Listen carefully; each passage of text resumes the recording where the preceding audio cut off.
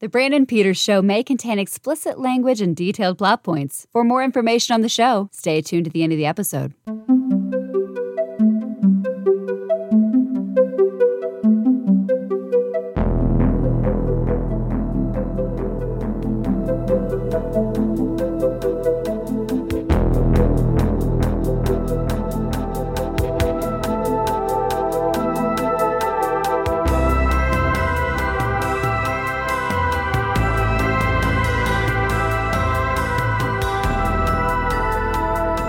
And now, here's Brandon.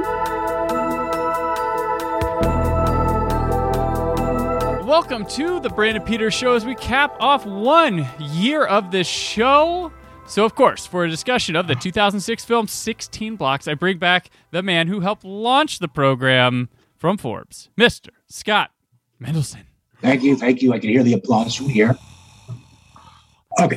Zack Snyder rules! Sometimes. I liked Sucker Punch before it was cool. Nobody's got a flawless filmography. You know, if it had a halfway decent extras, I'd probably have bought the Snyder cut on Blu-ray this afternoon. There you go. But, I got it for free. Oh, yeah. Gosh, Hitchcock even made some bad ones, folks. Like, he did. I'm not a fan of the birds. I've never gotten into it. No. I'm not going to diss his classics. I was talking, oh, gosh. What is it? Topaz. Yeah. Oh, yeah. I'm a fan of Topaz. That's not one of its better ones. There is one really beautiful shot where a woman gets stabbed or shot and she falls and her dress falls like a blood pool, which is really cool. But it's like a 2.5 hour movie and not engaging. Foul Play, his last movie isn't all that great, if I recall. Family Plot. Foul Play is a trauma. I'm sorry. Comedy. Family Plot. Yeah, Family Plot's better than its rep, but it's... Yeah. Marnie doesn't do much for him, but it's nice seeing Sean Connery stretch in an early age. Oh, I enjoy Marnie's one of those I didn't like younger. I was like, but as an adult, I'm more into it. I'm big on, actually one that's lesser talked about, Torn Curtain with Paul Newman. I like it a lot. It was fun. It's his formula. Again, it's not one of the strongest ones of that formula, but it works for me. I'll tell you one that really worked for me just when I was a kid and first getting into Hitchcock when I was 11 was, I watched Psycho. I like Psycho. I like Vertigo in Your Window. But I thought Dial M for Murder was a blast. Oh, yeah. And I like the remake, too. Perfect Murder. I think they're both very fun, well-made versions of a similar story. Yeah, I saw Dial M on 35 millimeter one time. Oh, wow. Yeah, it was awesome. I think you and I talked about Perfect Murder where we, like, Viggo Mortensen once got a bad rap from us. Where we're like, he's just some pretty guy they put in movies. I had no idea who he was. This guy's really good. They're like, how did he get billing? Okay, whatever. Yeah. How did he get? I didn't remember Man on the Moon with Reese Witherspoon. Right. Where he does. He dies by tractor, if I recall. Oh. And then he was in G.I. Jane with the stash. Yes. I didn't watch many Viggo Mortensen. I had seen him in Texas Chainsaw Massacre 3.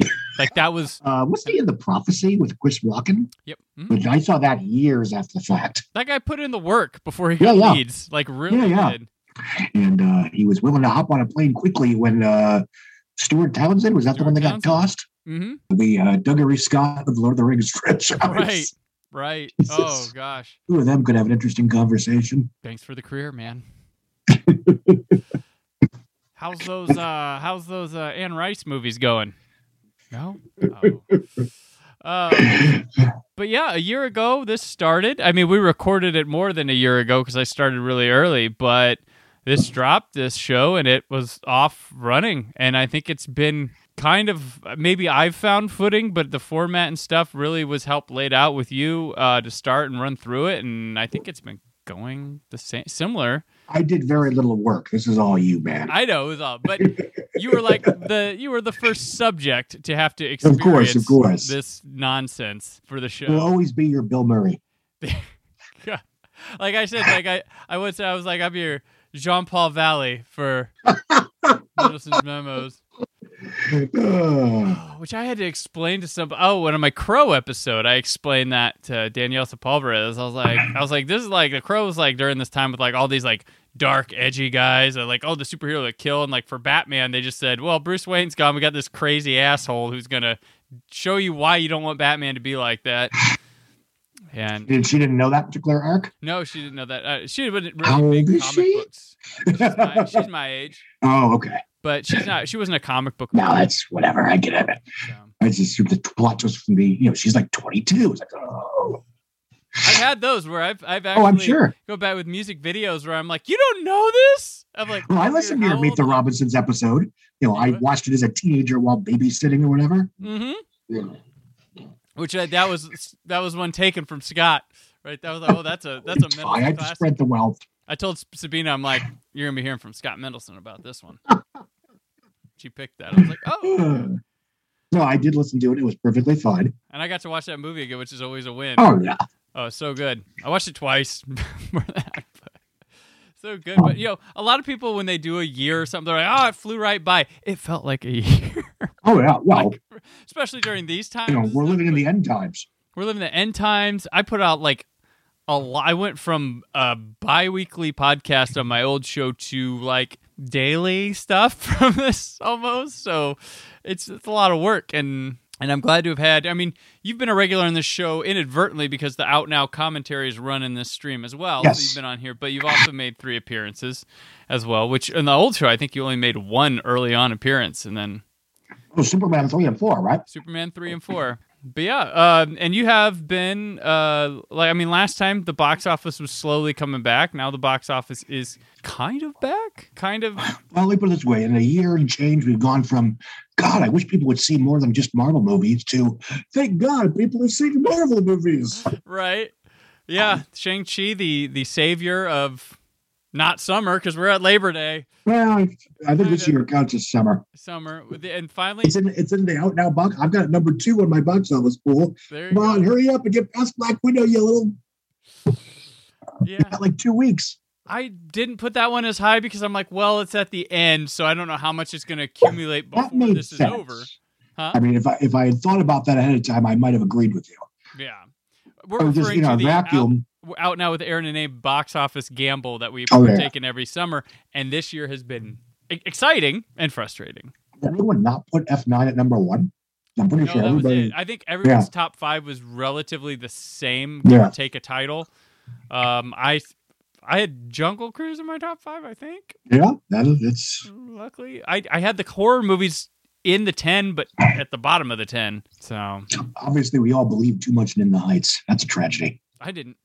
I had fair enough. Good for you. I dark horsed it. You're not making the mistake of Warner Brothers of overestimating the taste of the American moviegoer. All right, which is a great movie. Oh yeah, I recently did the 4K. Holy crap, that movie's outstanding. People should see it. Maybe it'll become a cult hit. I don't know what constitute those nowadays. Yeah, what the hell does that mean now?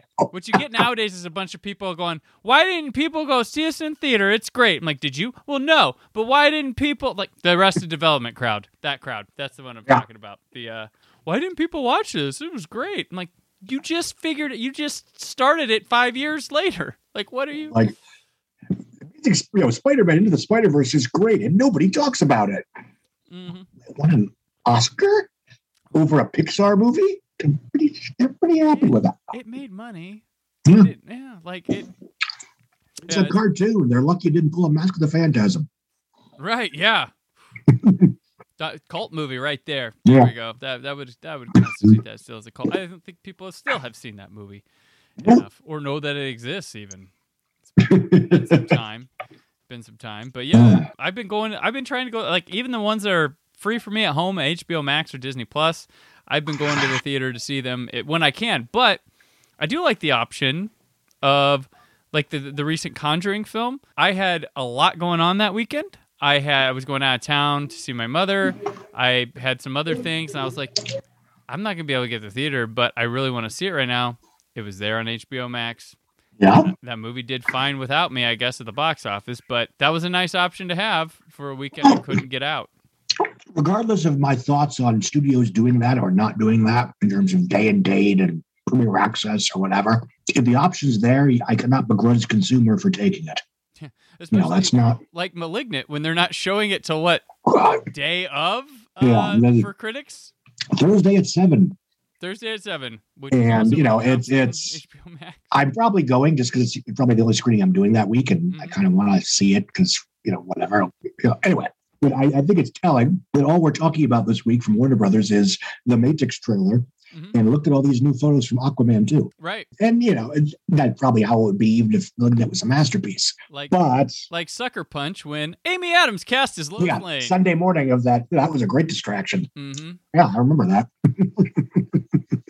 It's James Wan, so how bad can it be? But that's my thing is my James Wan ranking is really weird.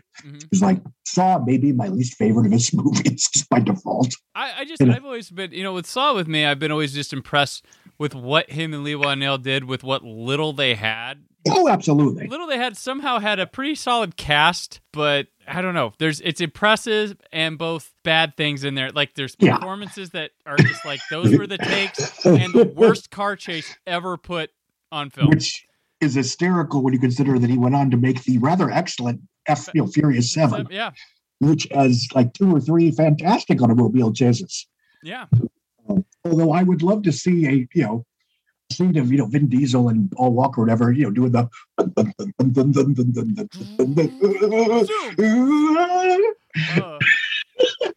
oh, you like a sick that's all stick kind of F9. You like a sick asshole. What? No. Yeah.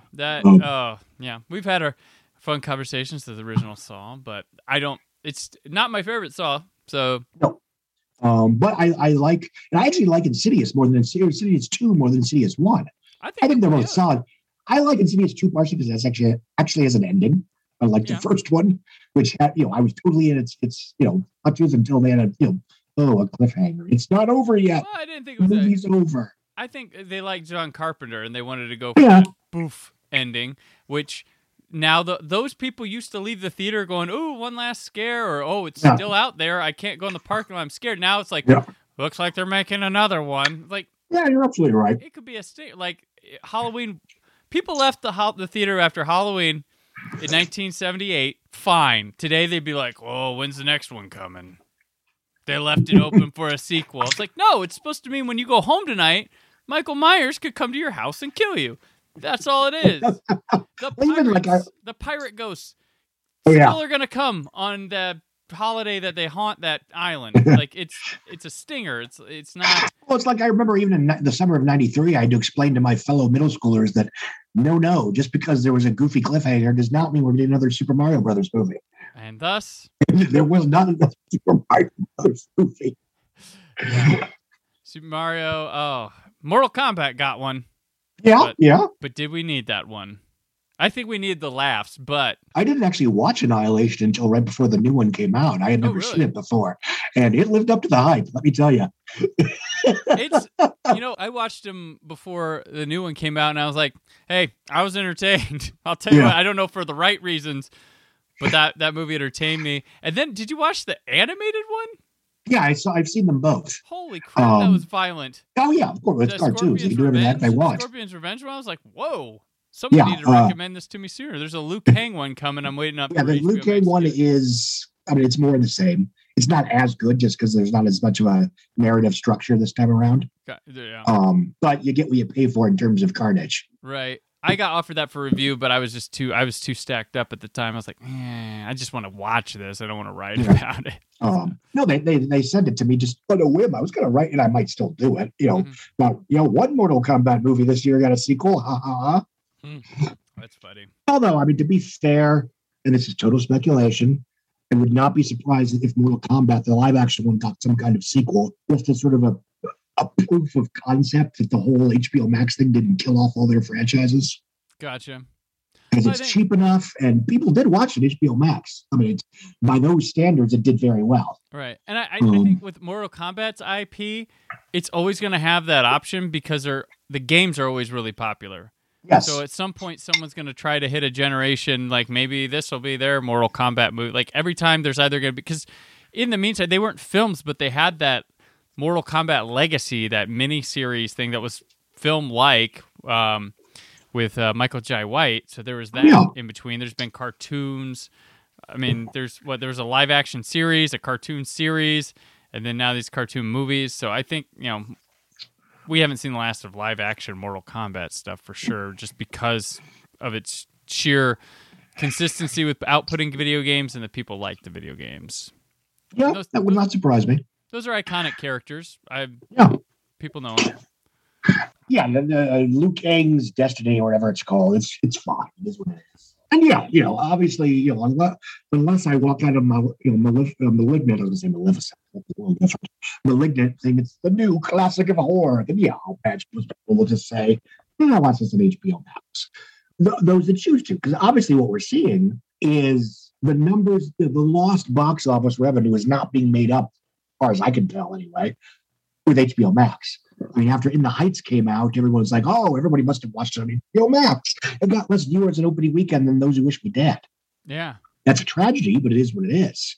And one of the frustrating things about this, the new normal in terms of streaming is that the numbers are either hidden or they're like differing, conflicting third-party analysis that I do find of some use because they've been doing them long enough that I can compare them to themselves. Mm-hmm. Like when Samba TV puts out, this movie was watched this number. Well, I know because Samba said this one reported this. So I can compare between Samba and Samba. But the numbers are so hard to discern that it sort of validates any and all narratives, which is very frustrating, especially in this very entrenched fan, corporate idea, fanboy, whatever time. Mm-hmm.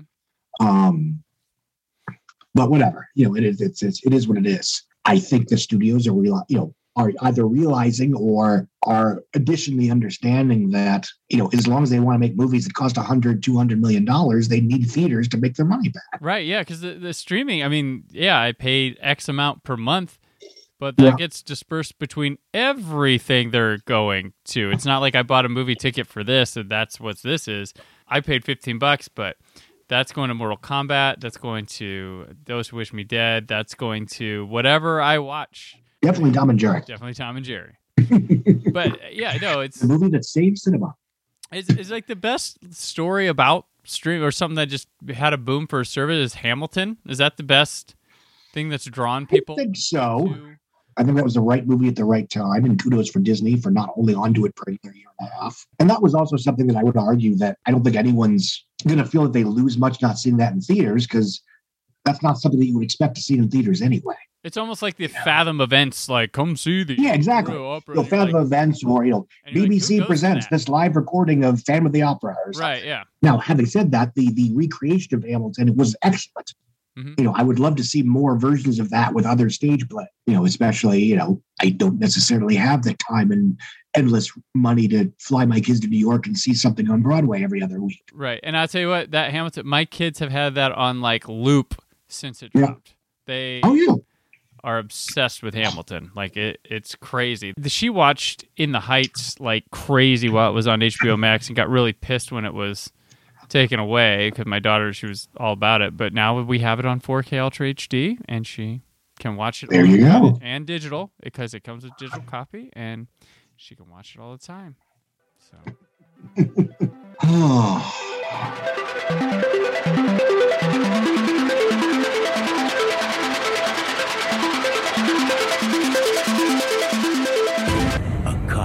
Lived too hard.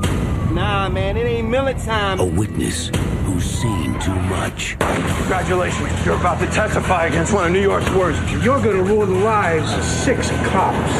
They have 2 hours to go 16 blocks. There's about a ton of cops between me and you, and they all want this kid dead. You are not gonna make it. Bruce Willis, Most Def, David Morse. Please stop. 16 Blocks, a film by Richard Donner, rated PG-13. 16 Blocks. It's directed by Richard Donner, written by Richard Wank, starring Bruce Willis, Yassine Bey under his alias Most Def, David Zayas, Jenna Stern, and David Morse. It's about an aging alcoholic cop who is assigned to the task of escorting a witness from police custody to a courthouse 16 blocks away. There are, however, chaotic forces at work that prevent them from making it in one piece. Scott, you and I are big fans of this movie. Yes. And I think you and I reference it more than probably anybody else I can think Quite of. Possibly. It came out in early 2006. I don't know the exact weekend, but I know it was early enough to have a Super Bowl commercial. It was March, April. I saw it at the Chinese on like the Tuesday after it came out. I remember because I had a friend come visit me for spring break that year, and I took him to a movie, The Chinese, and it was 16 blocks, and it was like a Tuesday night. Oh, that's nice. Probably 10 people in that theater total, but because of that, I was like, man, the sound mix and sound design is phenomenal in 16 blocks. Like, it was really good. But and I really enjoyed the movie, which I was just like, well, that's the thing playing there this week. And I was like, and I came out going, I think that was really, really good. So, yeah, I mean, I saw it, I think also when Monday or Tuesday or whatever, after opening weekend, I think at the Burbank. And yeah, it struck me as, and this was before, this was when there was only 3 Die Hard movies in existence. Yeah. It's sort of a best case scenario final Die Hard story. Yeah. In that, in the real world, this is what a police officer like John McClane would become, where he has no friends, he's estranged from most of his family, he's a raging alcoholic, and his fellow officers tolerate him and humor him, but they're just that have taken advantage of them because you can tell they're slightly younger. But like I said, I know people will be like, "Well, John McClane wouldn't be like this." I'm like, where we saw him in Die Hard with a Vengeance, this is very much where he could become. Maybe not the John McClane at the end of the first one. It's happy, whatever. Yeah. But John McClane from the follow-up that was done by the creator, one of the creators of the original Die Hard, McTiernan, this feels like the extension of that. And we would get Die Hard with Live Free or Die Hard the very next year, which is funny because I think you and I in 2006 were like, this would be a great final Die Hard. We don't need another Die Hard. We have 16 blocks. But to be fair, Live Free or Die Hard is pretty decent. Yeah. And it deals with a lot of the same, thematics as this. The whole, this guy who at one moment in his life was this larger than life superhero, basically, and the rest of his life just sort of happened. Yeah. I mean, Live Free doesn't ignore, it doesn't negate the 2 previous ones, but it certainly doesn't talk about them in any real way. No, it's John McClane, the mythical figure he'd become in the time between the sequels. So that's how I always looked at it. I know people are like, he's not like this. I'm like, no, you're seeing him through the lens of what we've created in fandom of him, like this idolized McClane that's not even happy with himself and stuff like that. But through the lens of who he was, we see these heroic deeds in a heightened fashion. Yes. But getting back to 16 blocks, regardless of its Die Hard connections or not, it is an original picture and, it's not a franchise film. And it's a very, I don't want to say slow burn because it's actually very fast paced, but it's not particularly violent. Mm-hmm. It is a police thriller in which all of the characters try really hard not to kill other people. Right. Because in the real world, there are consequences for that. Even the bad guy, even David Morse. Yeah, even the bad guys try, David Morse does not want to kill people. Yeah. It's not like they run around popping bystanders. I'm sorry? Yeah, well, except Mos Def, but he won't do it himself. Yeah, exactly. And, it's there's a certain tension because they're, both parties are trying to avoid quote unquote unnecessary violence. The film is very mournful and I don't want to say somber because it's not, it's certainly, again, it's a Richard Donner film. Richard Donner, come what may, is a relatively optimistic, idealistic person. Mm-hmm. And the film eventually becomes a somewhat idealistic and optimistic picture, even though it is very, in a non-yellow highlighter kind of way, upfront about, institutional police corruption, institutional racism, and how that factors into police corruption. Right. We find out toward the end that Bruce Willis, who's been spending this entire film protecting a witness from murder, which is very uncharacteristic for his character at that point. And, it's sort of, it's funny that, the other bad guys who were all his friends and colleagues are like, where did this come from? Yeah. So I think David Morse even says at some point, I guess he woke up. Right. Yeah. And the scene, that he kicks off the movie, which there is, one of the cops just poses, not a cop, it's one of the other guys, someone they hired, is about to kill him. And then out of nowhere, Bruce Willis just on instinct drops his liquor and shoots the guy. And the look on his face is like, I can't believe I just did that. Why did I just do that? What does this mean now? It's such an atypical reaction from a movie action hero. Mm-hmm. And that resonates throughout the entire picture. Again, they're trying to avoid conflict at all costs. But you could probably count the gunshots in this film. if you were so inclined. But the film, through Mos Def's character, he's a small-time criminal that one way or another got mixed up in, shady business. But his lifelong dream is to open a bakery, and he's got the money. He just needs to, survive long enough to get out of town to open up that bakery. Yeah, he's going to testify and go. Yeah. Then he's got a locker with the money in it. He has to go grab, and then he's going to Seattle. Yeah. And he's testifying against corrupt cops, one of whom turns out to be Bruce Willis. Yeah. So it's not really treated as a plot twist. It's sort of like, oh, okay, that makes sense. I mean, this entire film has been about these friends and former partners of Willis's character, Jack something or another, who are, corrupt in a very realistic, non-melodramatic way. Of course, he'd also be involved. Right. The film comes to a conclusion, frankly, in a very surprising way.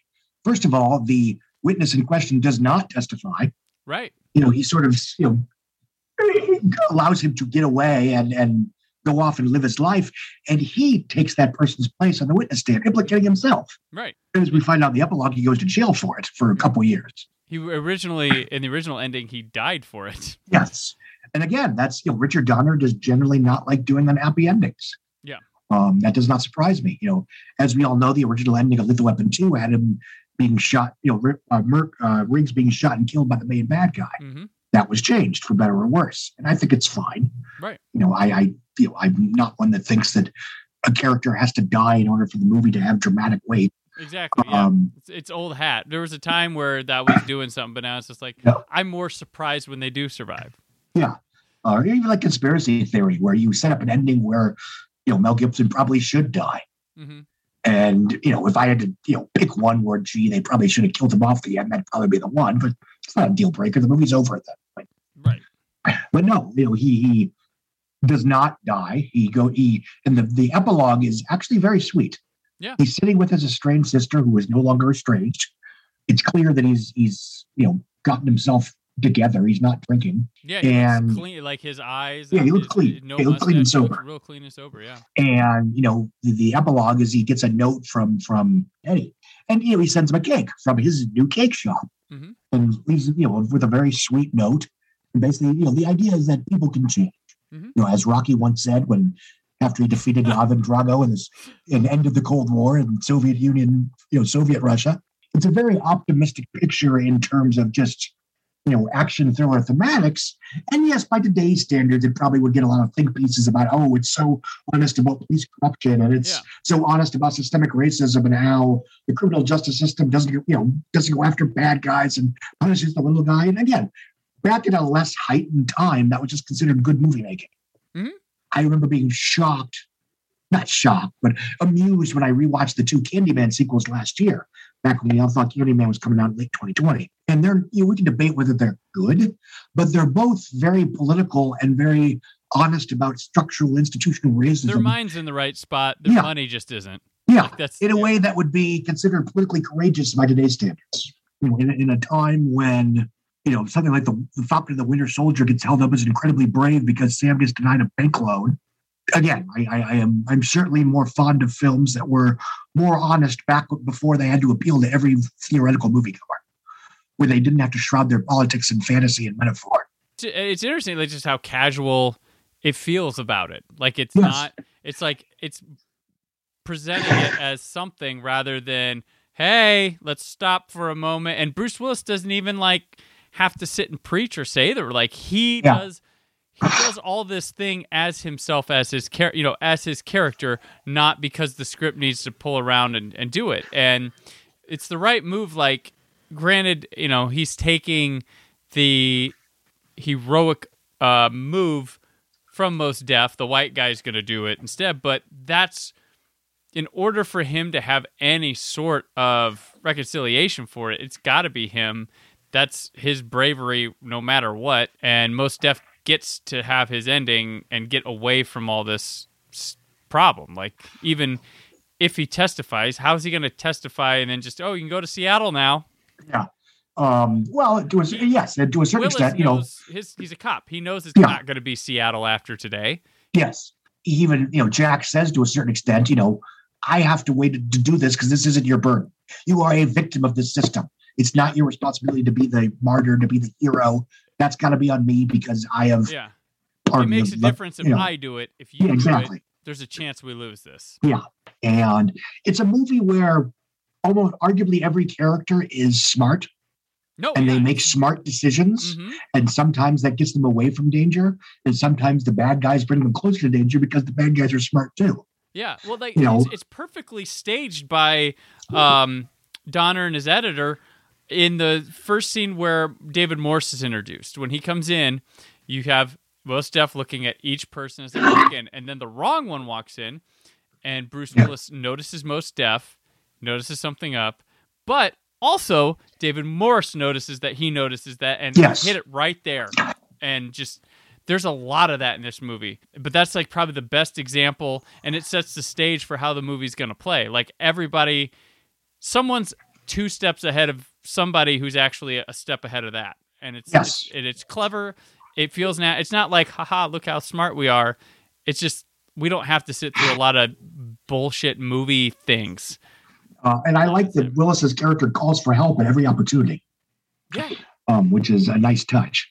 It's not like, oh, I can't call for back. Yeah, of course you can, and you do. And to a certain extent, eventually, that's what saves the day is the ADA that isn't an idiot, and she believes you and believes him and believes what he's trying to say, and basically says, okay, come on in and I'll help you. And he does. His sister is a bit of a deus ex machina for it. Yeah. But they set up the sister early on, ambulance driver, okay. But, sometimes the movies got to get from point A to point B. It also makes sense that people, that the 2 members of that family would be in somewhat the same general occupation. And I like the payoff where Mos Def thinks that or Eddie thinks that he's an ex-wife. And they make the movie, we're through Mos Def's eyes through that, and we think the same thing too, and it's quite hilarious. He's a very nice, sympathetic character, and you want him to survive. You want him to win. Mm-hmm. And because of that, obviously you want, you don't want Bruce Willis's character to die either. But the movie presents the point where it's okay if he goes out, if Eddie gets away. Mm-hmm. And that's, the film more, not quite climaxes, but the big action climax, if you want to call it that, is, a bus standoff in which he is reluctantly and sort of inadvertently forced to hijack a bus. Right. And honestly, that's probably the one place for me where the movie kind of slows down a little bit, just because it seems like spectacle for the sake of spectacle in a film that otherwise has avoided it.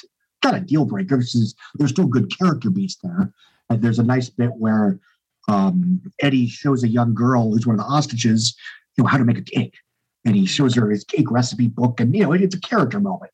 And he tells her it's his birthday, and it's not. And he tells Bruce Willis that, I needed to make her feel comfortable. Yeah, exactly. Because, I think the bus thing is mainly there for us to have a moment of, like, how the hell does he get out of this? Like, what happens here? Like, and it's really tough to figure out. And then he's smart. He has Mos Def switch clothes with the guy and starts letting people out unexpectedly to throw off the cops because he knows they're going to come through. As a payoff, that scene has to, there has to be a moment where Eddie steps in front of metaphorically steps in front of the rifle for Jack.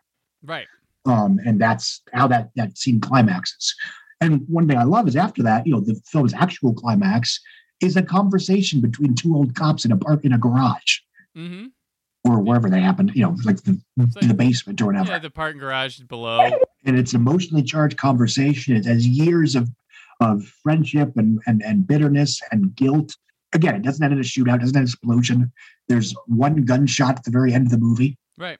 And it's you have Bruce Willis, and this, all due respect, back when he was fully engaged in the material. Yeah. When he was, when he was at his best, I always felt he was the modern day Bogart. Yeah, he was. I mean, I think Harrison Ford has a lot of Bogart in him as a talent, but Willis too. And when he was on, but like one of the biggest and best movie stars on the planet you could have. You get great performances, you get people in seats, you get big movies happening. When he cared, now he don't care that he is a red box staple or but he's done his time. I mean, well, and also, I without giving him too much credit, I don't know what kind of movies he would make for quote unquote A-level Hollywood these days anyway. Right. I mean, even G.I. Joe was sort of like, yes, he's there as an added value element, but he's sort of just there along for the ride, if that makes sense. Well, it's kind of funny that, like, during the time when Stallone and Schwarzenegger were straight-to-video guys, or just not, Schwarzenegger was more being a governor, that they've kind of flip-flopped where Stallone can get in a theater probably before Willis now. Yeah, but right project comes along. Mostly for a Rocky Rambo movie, and that's that's always been Stallone's thing. And I love Nighthawks. I like Oscar. There's plenty of movies I'm quite fond of, but commercially, with the exception of that, like 93 to 97 space, all of Stallone's hits are Rocky movies, Rambo movies, and Expendables movies. Right. Well, I mean, almost everything. James Gunn has used him a couple times. Like, he's got people that'll put him places, but it's sort of an added value element, something like Spy Kids 3D. But in terms of a starring vehicle, he's always been dependent on Rocky and Rambo, for better or worse. Cobra was probably Tango and Cash. Maybe that one's expensive though. I don't know how they spent $55 million in that movie, but whatever. Worth it. But what struck me then and now is how small scale and scaled to life and plausible and intellectually and emotionally honest 16 Blocks is. Right. And it feels like a Richard Donner movie. It is. And it's his final one, which is... Yeah, it was his last one he directed. He went on a big high in my book, but it's crazy that this was like 15 years ago. Much like, John Carpenter, he hasn't done anything since The Ward, which was that 2011? Yeah. Yeah. Ish. Yeah. But here's the thing. Carpenter said, I don't have anything to say. I'm not going to just do a movie to do a movie. I got to have something to say. And if you don't... Yeah. And it's not like he's been away from movies. He's been producing and helping his wife's company and stuff. So yeah, and even Donner, he didn't direct between 2006 and when he died just a couple months ago. But he was, he and his wife have been producing up a storm before and after that. They produced Free Willy. They produced the X-Men films. They produced. Wasn't he pretty integral in those reshoots for Wolverine, X-Men Origins? Possibly. They sent him. I believe they sent him to the set. Or that's quite possible. I know for that. I remember that, but because I know they were heavy on producing, and they produced The Lost Boys, which I would argue is sort of the other side of the '80s nostalgia coin with Goonies, which he of course directed. No, and I mentioned this right after he died, that in a somewhat under the radar, less flashy, less celebrated way, Richard Donner is responsible for pop culture childhood as Spielberg and Zemeckis. Yeah. I mean, the guy, made one of the definitive prestige adult horror films of the 70s. Mm-hmm. He basically invented the modern comic book superhero movie. The Goonies is basically the definitive 80s kids adventure nostalgia flick. Monster Squad's better, but whatever. It is. Yes, it is.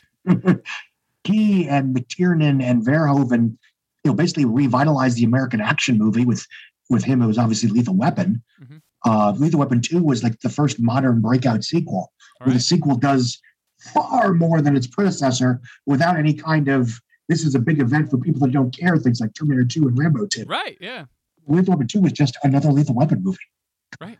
And even, I don't want to give Scrooge too much cultural credit, but that was the introduction for A Christmas Carol to a lot of Reagan-era kids. Mm-hmm. And then, between 1976 and I guess 1989 with Lethal Weapon 2, he was just kicking ass and taking names. I mean, he was a household name director at the time. There was Richard Donner. I mean, if you followed the industry, you knew who he was. Yeah, I knew. Yeah, like he was one of the first directors that I knew, and it wasn't just. I think it was more Lethal Weapon than it was Superman at the time. That I just knew that it was Richard Donner. He did this, and he did Goonies, and then he did Superman. Okay, and then he did The Omen. Awesome. I love The Omen. What? But yeah, no, he's great. And then, he was starting to get spaced out with, this was 3 years after Timeline. And before that was Lethal Weapon 4, which was 8 years before 16 Blocks. So yes, in that period. No, he did a lot of Mel Gibson movies in the 90s. Maverick, Lethal Weapon 3, Lethal Weapon 4, Conspiracy Theory. I love Maverick. I think it's terrific. Mm-hmm. It's probably the hardest one to watch if you still, for better or worse, have issues with Mel Gibson, because that movie is entirely about his movie star charisma. Right. But it's still, if you can hold your nose, it's a lot of fun. Well, I mean, like Bruce, Mel has, you can see why he was a humongous star back then. It sucks that he turned to a shit person, but but even in his, most of his post-scandal movies, Mel Gibson is an interesting and engrossing and thoughtful screen presence. And nobody will admit it now, but y'all thought the same about Kevin Spacey at once too. Well, he has yet to make any movies since then, so that's true. Well, Franco Nero put him in something. So who? Oh yeah, the Italian thing. Yeah. But getting back to 16 Blocks. But you know who is great in 16 Blocks is David Morse. Like, he as always, is phenomenal. And I would think, had this movie been like a big hit and a weak Oscar year, I don't know that he'd get nominated, but people might think he could sneak in because he's just that good in this movie. And he's played a lot of cops. Yeah. He's also played a cop turned cab driver in a CBS show called Hack that aired for a couple of years. I don't know why I randomly brought that up. Yeah. But I think this is the first movie I ever saw where he was billed in the trailer and he was billed on the poster. Yeah. And I was like, David, whoa, they're giving David Morse some billing here. And I know by the time Disturbia came around, it was sort of like, look who we got for this movie. We're a big deal movie. And, I like Disturbia quite a bit. And, he's one reason why. That's a classic example of rip-off, don't remake. You know what they should make? They should make a movie just called Code and starring him and put just his last name above it. So it's like Morse Code. That's my dad joke of the episode. Oh, boy. I have to go now. Canceled. This pretty show much. is over. It's been a good year. If a listener wants to make a fake poster of Morse Code, whatever genre you want to do, please tweet me, send it my way. I would love to see Morse. I'm sure Brandon will pay you a lot of money for your work. The title's not Morse Code. It's David Morse in Code. Just the movie Code. Make it happen. He has gold bullion under his bed. There you go. No, this movie, this time around when I watched it, I was really taken with the editing. There's a lot of smart reversals and things. Like, I like when Mos Def is in the back of the car at the beginning when he's going to the liquor store, and a hitman that the cops have set up comes to shoot him at the door, and then there's the window kind of just chatter and is red, and Bruce Willis has shot him in the back of the head. It's really cool. There's some interesting plays with cuts around corners, things like that. There's the one with the sheets down in the boiler room of some apartment building, and people waiting on the other side of the door that we're going to see. Just the cuts, just really smooth, kinetic, a lot of playfulness, and just really gives you a feel for this. Like you feel the danger, you feel just the sense of the area they're in and the task they have at hand really well. They just stood out this time a lot. And it, without calling attention to itself, it uses a lot of misdirection in terms of who is where in relation to, their relative antagonists and who isn't there. It's a very cleanly edited movie. You can always tell what's going on and where it's going on. And to be fair, its action is entirely plausible, so you're not choreographing super duper kung fu fights or anything like that. No. The craziest thing he does is he drives a bus has its tires flattened and parks it in an alley. It gets stuck in an alley, and he's right by a doorway when he opens the store. But that's again, keeping with the film's realistic tone and realistic template, the amount of times in which characters get shot in non-lethal ways. Yeah. And they are in pain for the remainder of their performance. Right. Willis gets shot in the hand. One of the cops gets shot in the leg. Def gets shot in the side or something too. But he doesn't get, it's not the Jesus shot. He doesn't have a big death speech. No. He does survive. But yeah, even then, in a time where you did get, cop thrillers and street level action movies and star-driven vehicles, this stood out as a very thoughtful, nuanced, emotionally compelling, character-driven example of just a really good studio release. So of course nobody saw it even then. Right. I don't know. It was not a hit. If people saw it today, like the people seeing it today, would they be mad that, of course, a cop ends up being the hero in the end? Would they be mad about that it glorifies a cop? But this is maybe something they should see, to be like, hey, be the fucking hero, no matter how down and out you are. Maybe this is a cop movie cops should see. I suppose. And again, it's in a way that films were once allowed to be. It takes it's hot button issues, police corruption, systemic racism, et cetera, and just they're accepted fact. The movie doesn't have to talk about them because it understands the viewers are entirely aware that this is how the world works. Right. Yeah. There's no talk of how could our precinct have let this happen under our. They're all bad. Yeah. It goes. Yeah. It builds because you first get David Morse. It starts as some hitmen, then it's David Morse and his people, and then the police chief comes up to the side, and then like the captain or the mayor or somebody even bigger is involved. Like it is a whole lot of stuff. It's not even some diabolical conspiracy to take over the world. It's just shitty cop work that's been covered up. It's, overextending. It's excessive policing, and even the big crime in which they end up going down for it was an accidental death of a civilian through harsh interrogation. Yeah, harsh interrogation. Yeah. And even that that it's not some ramparts type. Kill squad type conspiracy is also very realistic. And, I keep talking about realism and plausibility, that also makes it a far more engrossing and suspenseful picture because the stakes are low enough that, relatively speaking, anything can happen. This isn't a film where Bruce Willis has to stop some guy from wiping out everything electronic in the country. Right. Of course he's going to win. This is an Escape from LA movie. Or this isn't a Snake Plissken movie. Well, there's a funny part where I did find kind of hokey-ish, maybe, I don't know, where when the people are getting let off the bus, David Morse totally racially profiles the guy, like thinking it's most deaf. It's not. It's a guy holding a kid, and the guy totally knows you're like, oh, you're doing this, and then he gives up most deaf. He's like, oh yeah, they put a suit on him, and he went that way. I was like, man.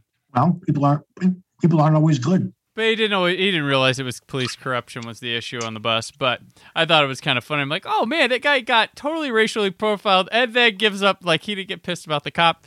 Well, to be fair, they took them hostage like 20 minutes ago. True. Fair enough.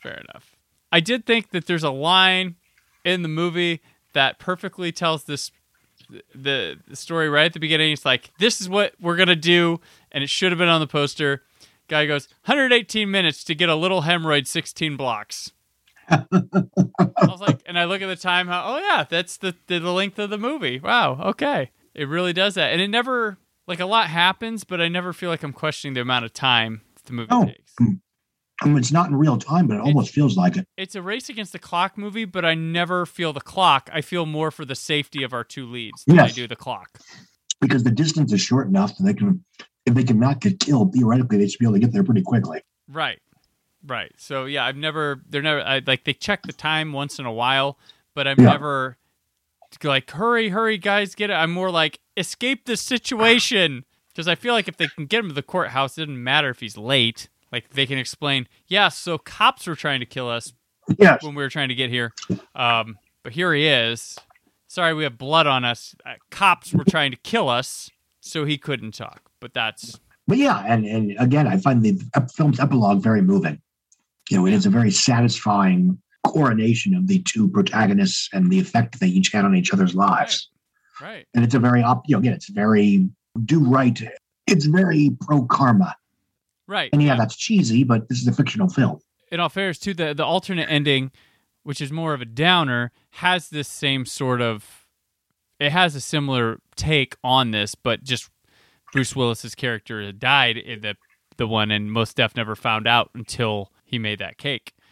But it still works in that fashion. It's just a little bit more of a downbeat note than the upbeat one. But I like Willis getting to see the reaction. I prefer the one where he lived. I think it works better, and it shows you that Mos Def's Eddie Bunker really made the difference in this guy's life. Yes. That he did more than just that day.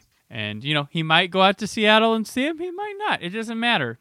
But they, Because if Jack dies in the courthouse, then Eddie hasn't made him as much of a difference than he would have, than he does if Jack lives and has a vaguely satisfying last few years of his life. Right, exactly. Because Eddie's the one who gets him to kind of reconcile with his sister, to reconcile with himself, to do all this and see the good in which he gets to live, to see the good with which he did to, say, oh, I made the right decision here. Yes. He probably he's not a cop anymore, but who knows what kind of difference he can make there. So yeah, I mean, it's a damn good movie. Back when movies of this nature were far more common in wide theatrical release from major studios at a certain budget level. It's not egregiously expensive, but it's like what, $40 million? 55. Back when that was 55, when that was normal for a major studio picture. It's got Bruce Willis, so he probably cost a chunk. Back when he was worth it. Yeah, he was worth it. Spring movie. It did. I mean, it did solid. It would have been done a lot better had it not cost as much, but that's the case with a lot of movies too. But, yeah. I think it's just a case. I don't know why it wouldn't have been interesting to people to go see, but I've always really liked it. It needs a new Blu-ray release or something because the audio is still Dolby Digital compressed audio. Oh my! From the original. I worked on this Blu-ray when it came out, and HD DVD too. I believe it was that early. It got both. Yeah, that was right at sort of as the DVD wave was starting to go a little bit down. Which, to be fair, that was one reason why studios were willing to spend, $45 million in a Queen Latifah romantic comedy, last holiday. Right. Because even if it didn't go crazy in theaters, there was the potential of a vibrant post-theatrical afterlife. Yep. But now there's not. Yeah. Now there's a subscription. Now everything's content. I'm content with content. But yeah, so 16 Blocks, really seek it out. It's a high recommend. It's a solid, easy movie to get through. Definitely, and you'll remember why Bruce Willis was a thing and considered so good.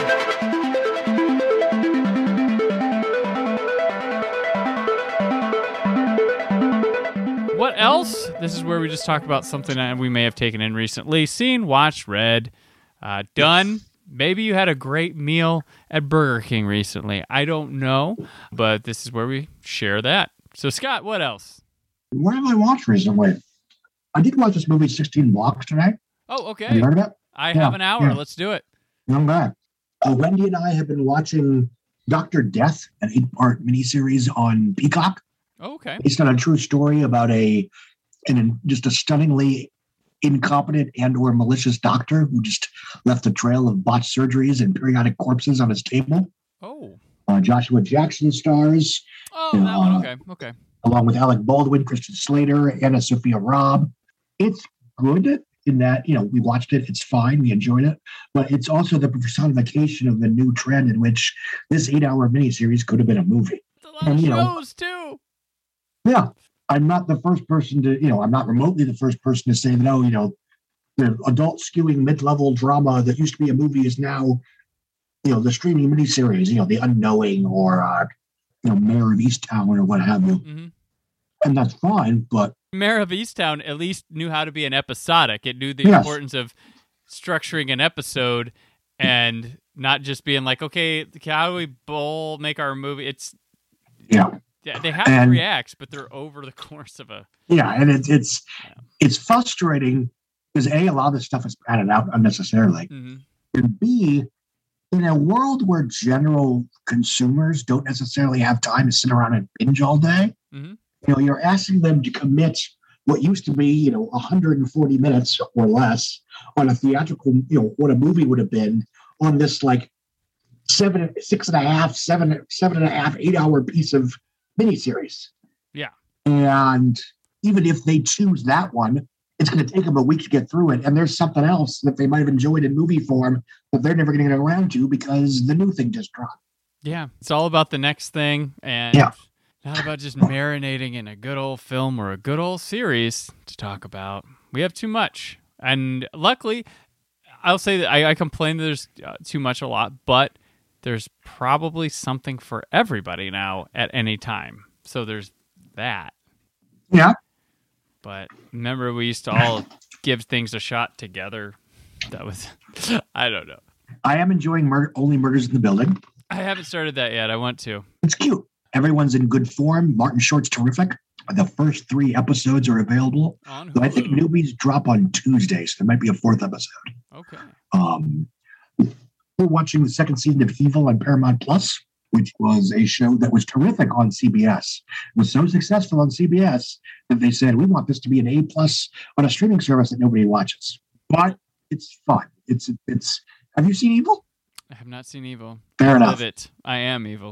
Fair enough. No, basically, it's sort of a modern day kind of sort of X-Files type show about a priest and a civilian debunker and a tech guy that investigate allegations of spiritual miracles, bad miracles through the church, and shenanigans occur. And again, it's a not what it's about, but how it's about it type show. Okay. What's his name? Crap. He played Ben on Lost. Yeah. Saw. Ben Linus played Michael Emerson. And when I say he spoiled Saw, I mean the first time I saw Saw, it's like, I know that guy from The Practice. He's a serial killer in The Practice. He's the killer. And I was right, sort of. He's the guy who acted all weird, yet was not wanting to do what he did. Yeah, it's like he's an unwilling participant, but he really gets off on torturing the wife and kid. Oh. I'll go. My what else? As always, my listeners, I'm not sponsored by HBO Max. I just happen to enjoy their content. But White Lotus recently wrapped that one I've heard good things. It's a little quirky mini series, but things like work as their own each episode. Its opening leads you to believe there's going to be a lot like more sinister stuff going on, but it's just like darkly comedic, kind of brutal drama stuff at times, with some good A+ players. I'll usually watch what Alexandra Daddario does, but it's also got Connie Britton, Steve Zahn. I haven't seen him in a lot of stuff many years. Is it there? John Grease shows up midway through. Molly Shannon, some nice people in there. But it was a fun little quirky show. I don't know if I'd highly recommend it, but it was a solid watch. But that was what I most recently have taken in when I've had some time, and I'm working on a review of the Star Trek, the original 4-movie collection 4K Ultra HD set, which is my code for y'all didn't finish the restorations in time for the 55th anniversary, did you? Did you? Give me Final Frontier. Give me Death. They doubled down and were like, well, no, we're doing some more sets. We're going to do Final Frontier, Undiscovered Country, and Generations. That's going to be the next set. And then the other one after that's going to be First Contact, Insurrection, and Nemesis, the one everybody wants. And I'm like, you guys are doubling down. There's no way you were like, yeah, the first 4 movies. Like, I get it when you did 2, 3, and 4. That's its own little, okay. But you threw motion picture in there, which tells me you started on something and we're like, oh, crap, we don't have the time. Just saying. Just be upfront about it. Just be like, look, we wanted to give you something. That's fair. But they look good. I've been through Motion Picture and Wrath of Khan, and they both look splendid. They also promise with this, they go, oh, that the Star Trek Motion Picture Director's Cut you guys all want? Yeah, we're doing it. Ooh, next year.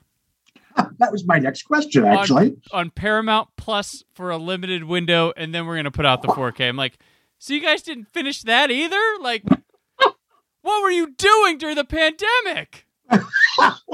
You weren't making new Star Trek 4. God. I was like, what? What are you... What was, like... Oh, my gosh. Yeah, like, oh. So...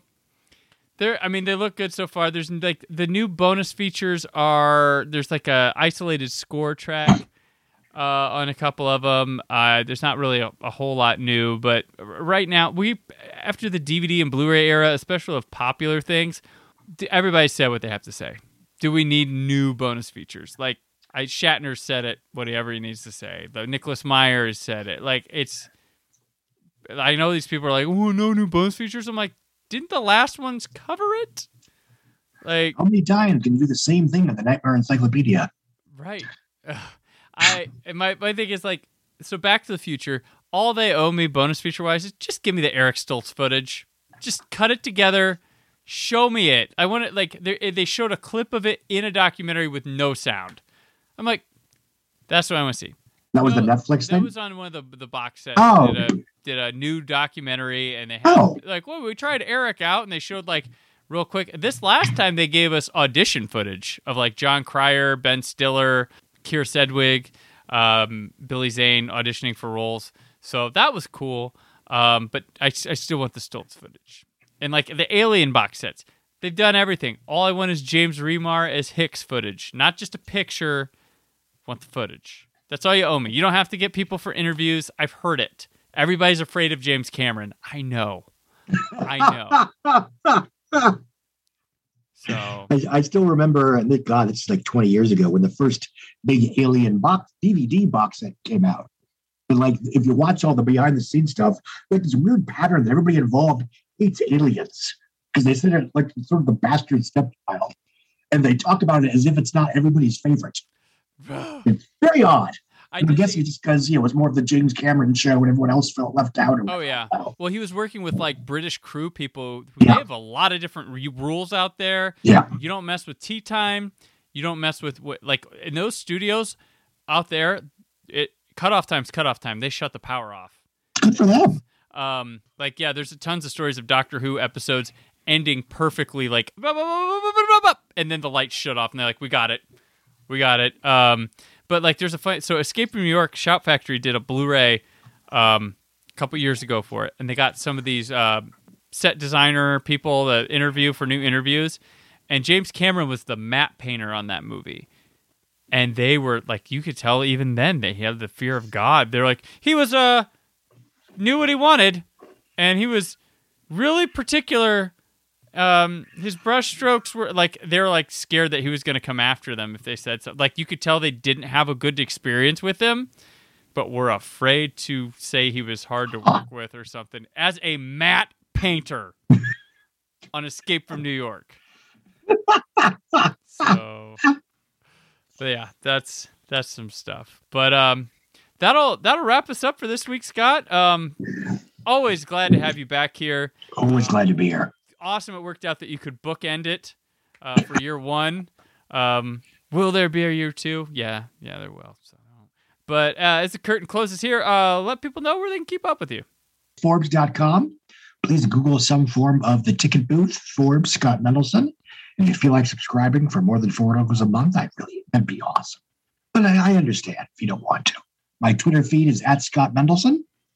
That's where you can see all my unfiltered schmucky takes, as well as humor, speculation, charming bits of wisdom. Facebook is where all my family photos go. Don't go there unless you actually want to see the family photos. All right. And I'm on Twitter and Instagram at Brandon4KUHD, written work at WhySoBlue.com. There's more from the Brandon Peters Show this week.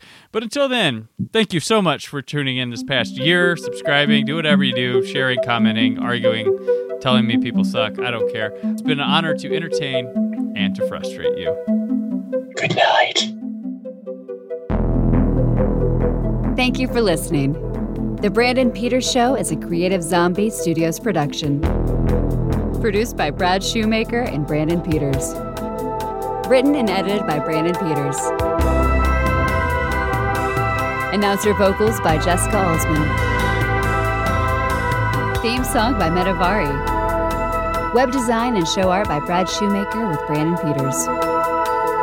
All music and clips featured in the episode are property of their respective studios, and no infringement is intended. Additional information on this and other episodes at BrandonPetersShow.com. For any inquiries, press opportunities, or sponsorship, contact mail at BrandonPetersShow.com. The show is available on Apple Music, Spotify, or anywhere podcasts are found.